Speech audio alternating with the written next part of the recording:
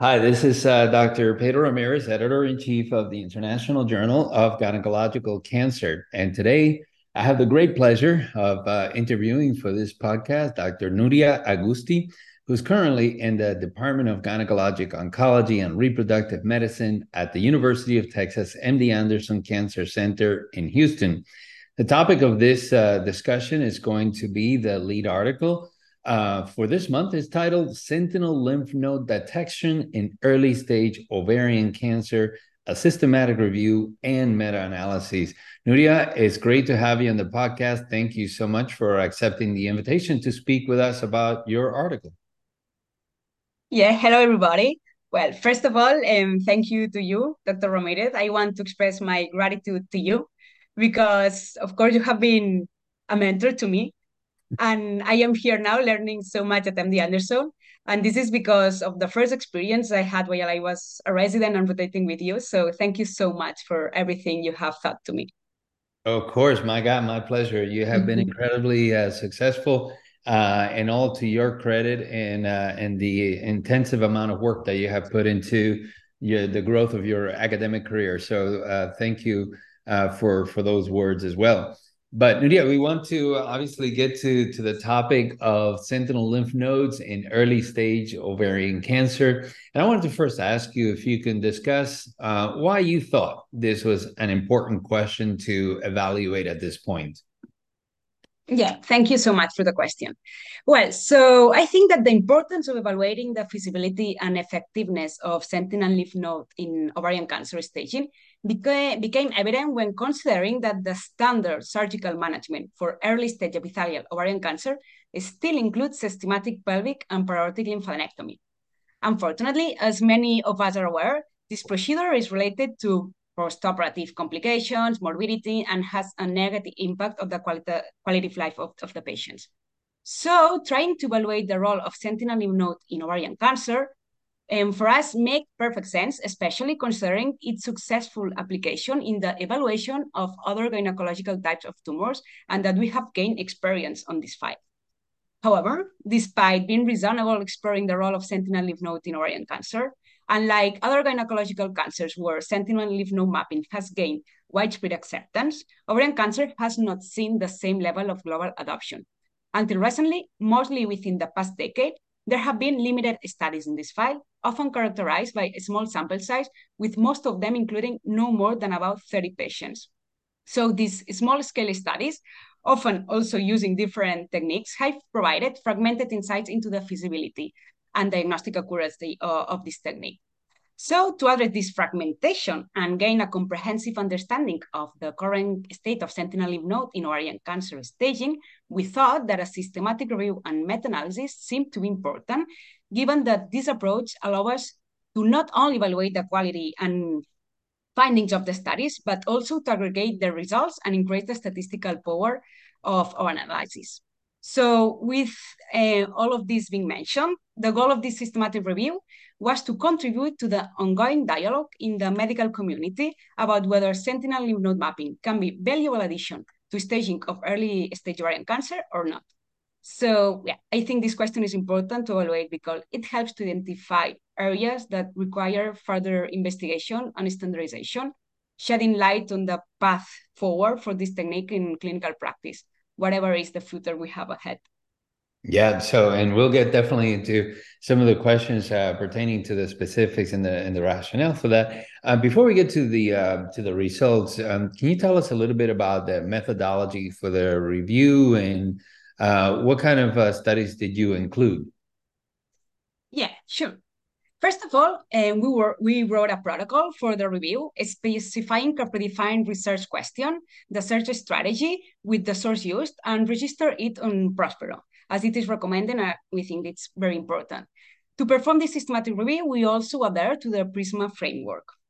Regarding the eligibility criteria, in our review, we focused on epithelial ovarian cancer patients, especially those at stage figure 1 and 2 who had undergone full pelvic and periaortic lymphadenectomy as a reference standard for comparison. We also considered different grades and diverse surgical techniques employing various sentinel lymph nodes methods. Importantly, to stay on the topic and maintain the focus on early-stage ovarian cancer, we excluded studies involving benign and borderline ovarian tumors. Finally, we also explored case series, videos, reviews, and so on, because they often lack the comprehensive and reliable data required for a systematic review, making them not adequate for our research. So now, before going to all of the questions that we have pertaining the study, tell us the main findings first, and what should be the take-home messages from this systematic review? Yeah. First of all, I would like to highlight that substantial heterogeneity was observed in the studies, with a low number of patients being included and limited statistical power to detect significant differences between techniques, such as tracer usage or the optimal timing for injection. So that being mentioned, our study showed a detection rate of 93% with a negative predictive value per patient of 100%.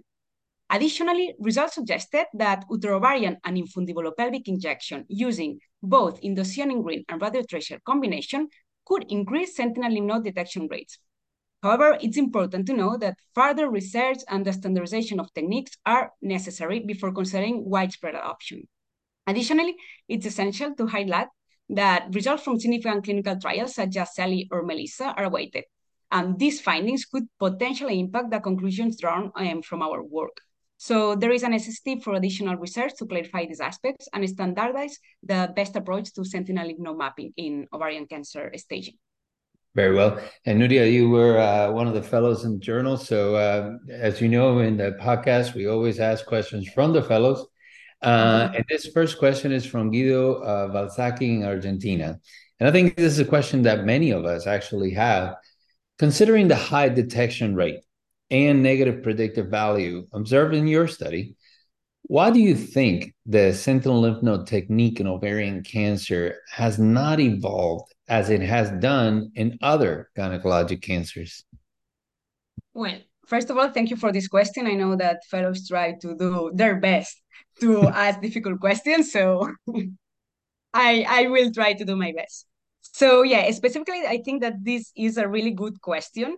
In fact, so my thoughts are the slower adaptation for sentinel lymph node mapping in ovarian cancer compared to other gynecological cancer can be attributed to several factors. It's not only one cause. Firstly, accessing the ovary is not as straightforward as in other gynecological cancer sites. In fact, in the history of sentinel lymph node mapping in gynecology, the initial focus of the technique was on the cervix and vulva because these tumors were visible and easy to access. And I think it was around 2012 that the techniques gained more prominence when they decided to inject into the uterine cervix.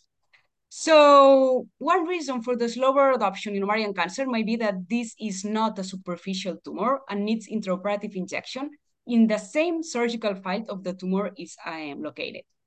Additionally, ovarian cancer presents unique challenges due to the complexity of its lymphatic drainage system, making the identification of sentinel lymph nodes more challenging. Approximately 30% of patients with lymph nodes involvement have metastases in both aortic and pelvic lymph nodes, and in at least 80% of patients, there is aortic lymph node involvement. So, in addition to all of this, there is an absence of a homogeneous and universally accepted standardization for the technique, which is crucial when it comes to sentinel lymph node mapping. Without standardization, and in a setting in which the incidence of early-stage ovarian cancer is relatively low, healthcare professionals may hesitate to adopt and test sentinel lymph node mapping even in a research setting. And well, if that weren't enough, a significant number of patients received their definitive diagnosis retrospectively after a single annexectomy without staging. And those patients are highly likely to receive chemotherapy regardless of nodal status. So in these scenarios, alternative methods such as imaging and monitoring for enlarged nodes may become the preferred approach for staging instead of surgery. So in conclusion, while sentinel lymph node mapping has shown good results in this review, its slower adoption can be attributed to its location deep within the body, complex lymphatic drainage patterns, the need for standardization, and the relatively lower incidence of the disease. So overcoming these challenges and conducting further research in this area might enhance this technique. Great. This next question comes from Luigi De Vitis in Italy. And I think, it's a very important question. It's an interesting question in that, for example, when you look at cervical cancer or endometrial cancer, most studies now are reporting pretty much very similar detection rates of sentinel lymph node mapping. But in this study, sentinel lymph node detection rate was 93%, but there was a study with 27% detection rate. In your opinion, what are the reasons that can explain this wide variation? Yes, that is a good point as well, and thank you for the question. First of all, as a reminding of this study, in this study, the authors aim to evaluate whether injecting the tracer after the removal of the ovarian tumor in the ovarian ligament stems had different outcomes compared to injecting the tracer before the removal of the tumor. The authors mentioned that one potential explanation for these low detection rates is the alteration of lymphatic drainage patterns following the resection of the ovary. This alteration could make the detection of sentinel lymph node less reliable compared to when the tracer is injected before the mass is removed. However, there are two additional studies, one of the most important ones, the SELI and the CENTOF studies that also perform the injection after the mass resection, and they also have conflicting results. While the SELI study reported a preliminary detection rate of 67%, the CENTOF study by Lago study reported a detection rate of 100%. So this discrepancy could be related to the exact injection point and the different tracers they used among the studies. Additionally, returning to the Lebanese study and the question, I would also like to highlight that I think that it's super important to consider the learning curve associated with this complex procedure. The authors of this study did not specify how long it took to recruit 11 patients. So it is very important to know that the experience and expertise of surgical teams can vary widely, and it's a well-established fact that surgical techniques often exhibit a learning curve that can significantly impact outcomes. Yeah, this question actually came from several fellows. One of them, Giuseppe Caruso in Italy and Jorge Hegel in Venezuela. And I think it alludes to that same point that you were describing. And they say there's an extremely large heterogeneity in the injection site, the tracer, the doses that are being used. So we cannot draw any conclusions about which is the best approach. So based on your extensive review of the literature, what would you suggest for future prospective trials and protocols? Yeah, thank you very much for the question. Also, it's a really interesting one. And I will try to split the answer regarding the injection site, the doses used, and the tracers used. When considering the injection site for sentinel lymph node mapping, there's a notable level of agreement among the studies we reviewed. In fact, the infundibulo-pelvic and utero-ovarian ligaments were the most commonly used injection site employed in about 92% of patients. Regarding the tracer dose, there was also a degree of consistency, with volumes typically ranging from 0.2 to 0.5 milliliters, and consistent also dosage for ICG and the radiotracer. However, it's important to acknowledge that there's more diversity when it comes to the choice of tracer. Various studies have explored up to 4 different tracer options. Notably, the combination of both indocyanine green and radiotracer showed the highest detection rate. However, it's important to emphasize that this conclusion primarily relies on the findings of a single study group by Lago and colleagues, so it highlights the need for external validation. So, an important point is that one might wonder what is the role of ICG used as a single agent. As we all gynecologists would agree that applying the indocyanine green alone would be the most pragmatic and best way to perform this technique, as we already do in cervical and uterine cancer. However, the single use in ovarian cancer present unique challenges compared to other gynecological cancers. Firstly, as we have previously mentioned, ovarian lymphatic drainage is broad, including the orthocaval and pelvic regions. So this complexity makes using ICG alone more challenging due to its rapid lymphatic migration. And secondly, the injection in the ovarian cancer is performed within the same surgical file in a thin layer of peritoneum instead of a dense tissue as it is in the other gynecological cancers. So it's frequent that leakage, dissemination, and hindering visualization of the real lymphatic drainage, elevating the risk of an empty node package. So interestingly, to overcome the challenge of the tracer leaking into the retroperitoneal pelvic spaces during the injection in the surgical file, an Italian group has evaluated the concordance between two theoretically different lymphatic pathways by performing a cervical injection with indocyanine green and utero-ovarian ligament injection with blue dye in patients with endometrial cancer. And surprisingly, they found that the same pelvic sentinel lymph node in all cases with both tracer, suggesting that two injection sites might be equivalent. They suggest that cervical injection could potentially improve then the pelvic sentinel lymph node detection rates. And just to know, currently there is an ongoing multicentric study in Spain that they are trying to assess the diagnostic accuracy of the technique, and they also allow the cervical injection site to higher the detection of the pelvical file. Excellent. So this question kind of follows along with that. This is from Guido Balsacchi, and he's asking more about the timing, when to inject, and I think you alluded a little bit to that before.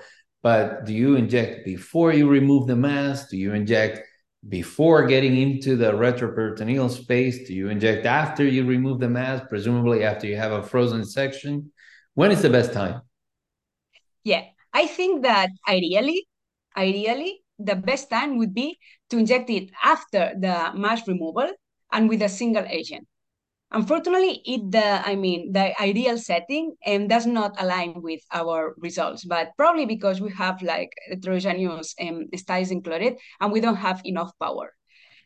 But regarding the best time to inject it, characteristics of the tracers, we have to know that they are also different and they can lead us the right answer.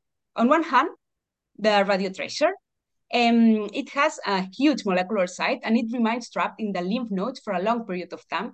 And ideally, it can be injected before the nexectomy.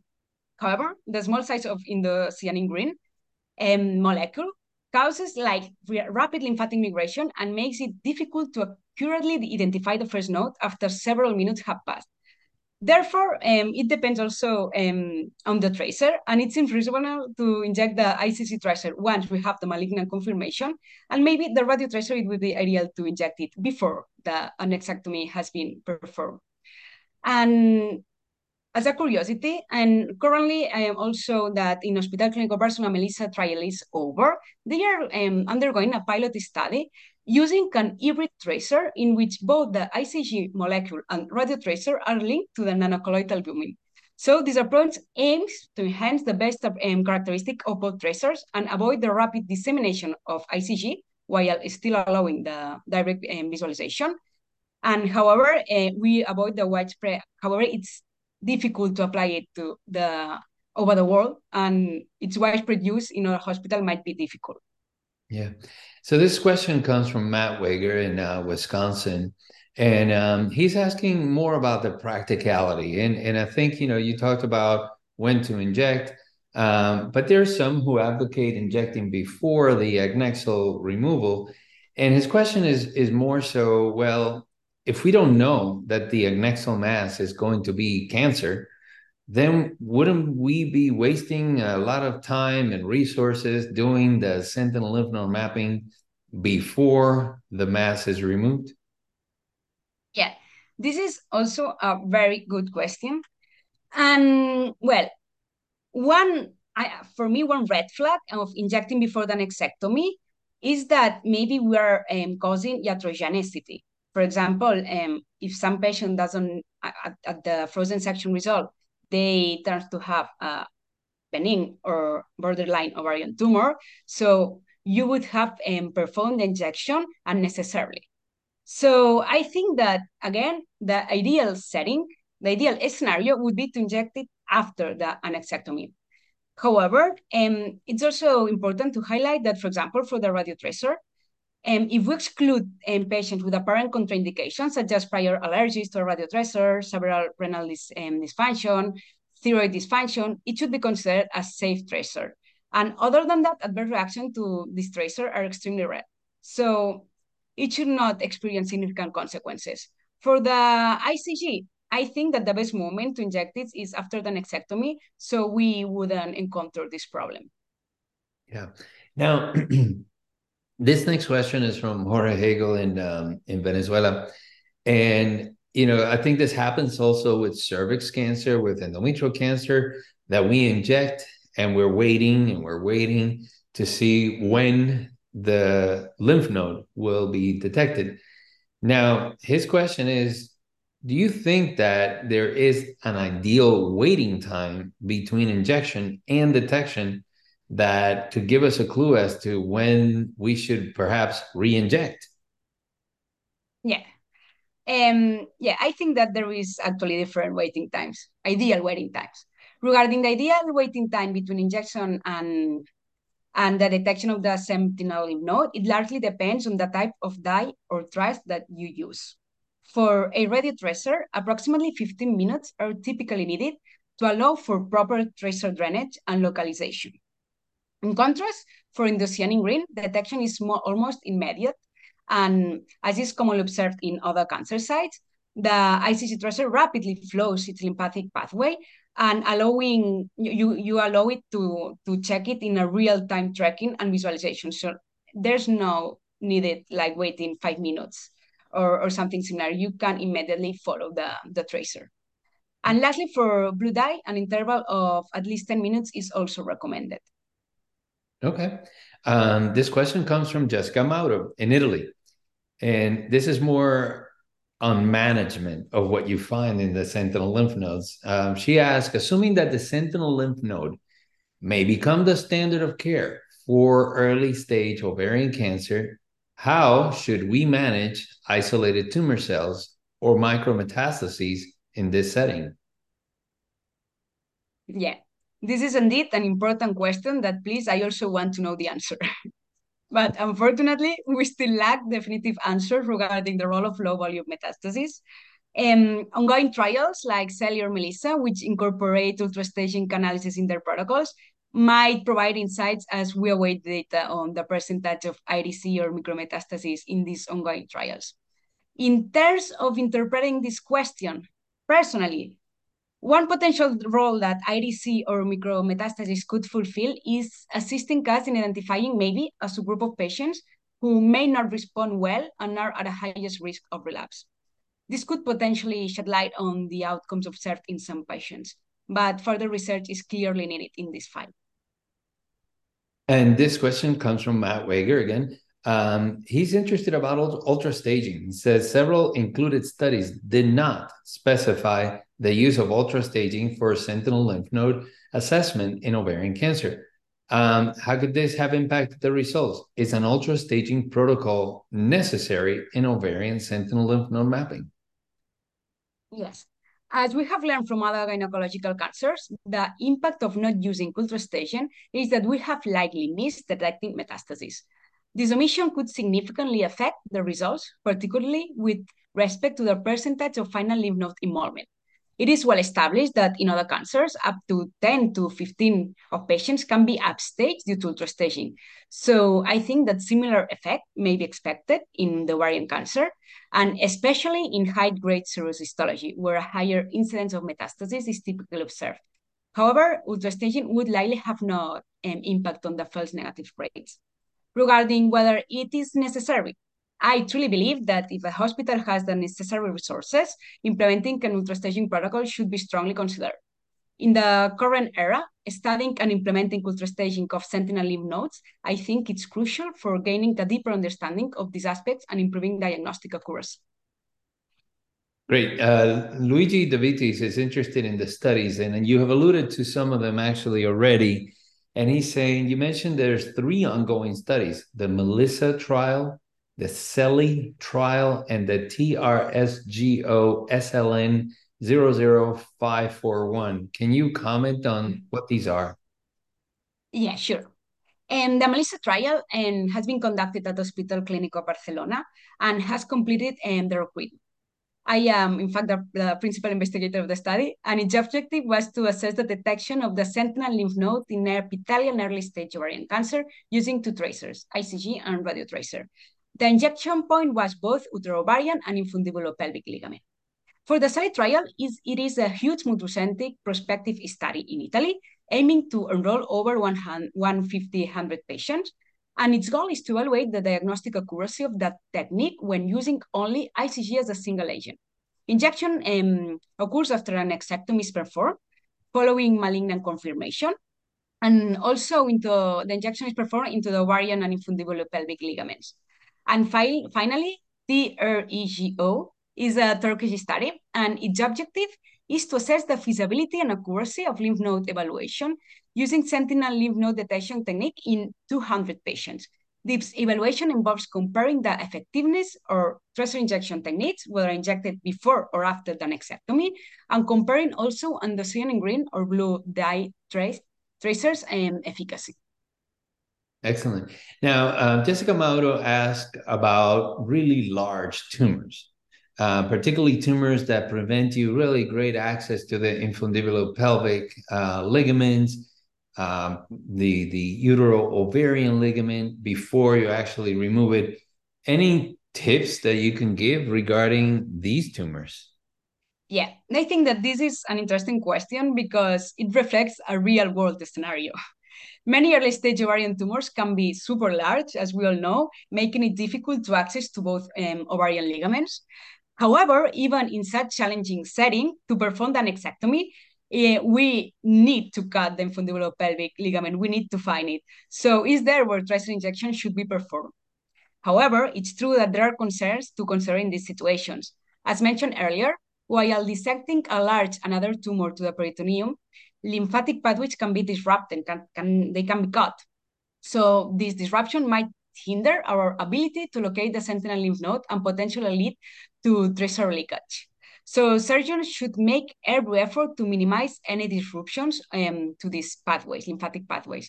But well, in summary, when dealing with large volume tumors in sentinel lymph node mapping, there are inherent challenges. So a cautious and methodological approach is super essential. So now, Núria, this question comes from Giuseppe Coccinella in Italy. Interesting question. He says, all histologic tumor types were included.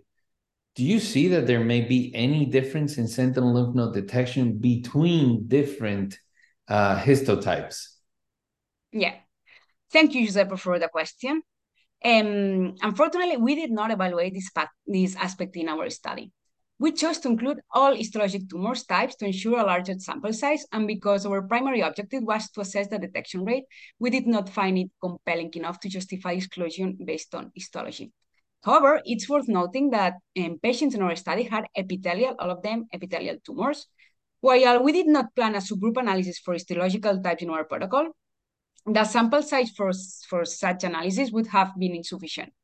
However, further studies might shed light on this aspect. But in my personal opinion, it's possible that histological types with more aggressive growth patterns, such as serous tumors, which tend to adhere to the peritoneum and could potentially exhibit lower detection rates. As we previously mentioned, this could be due to the extensive dissection required for the nexectomy, leaving little room for tracer injection and healthy peritoneum. And so the tracer dissemination and the leakage to the peritoneum, it's an important red flag in this case.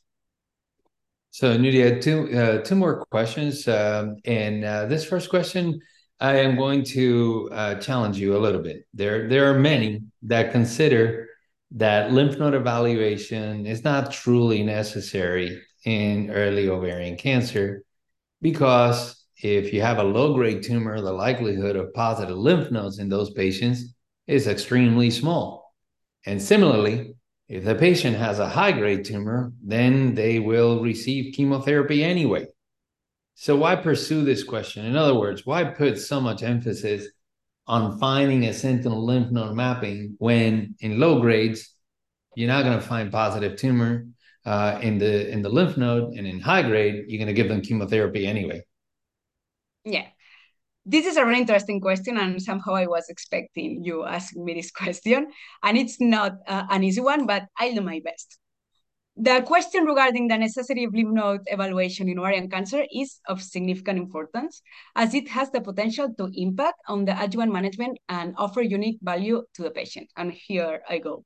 It's important to acknowledge that ovarian cancer is highly heterogeneous disease, characterized by various variations in molecular biology, clinical characteristics, and prognosis. Moreover, the risk of lymph node metastasis differs among the different histological subtypes of ovarian cancer.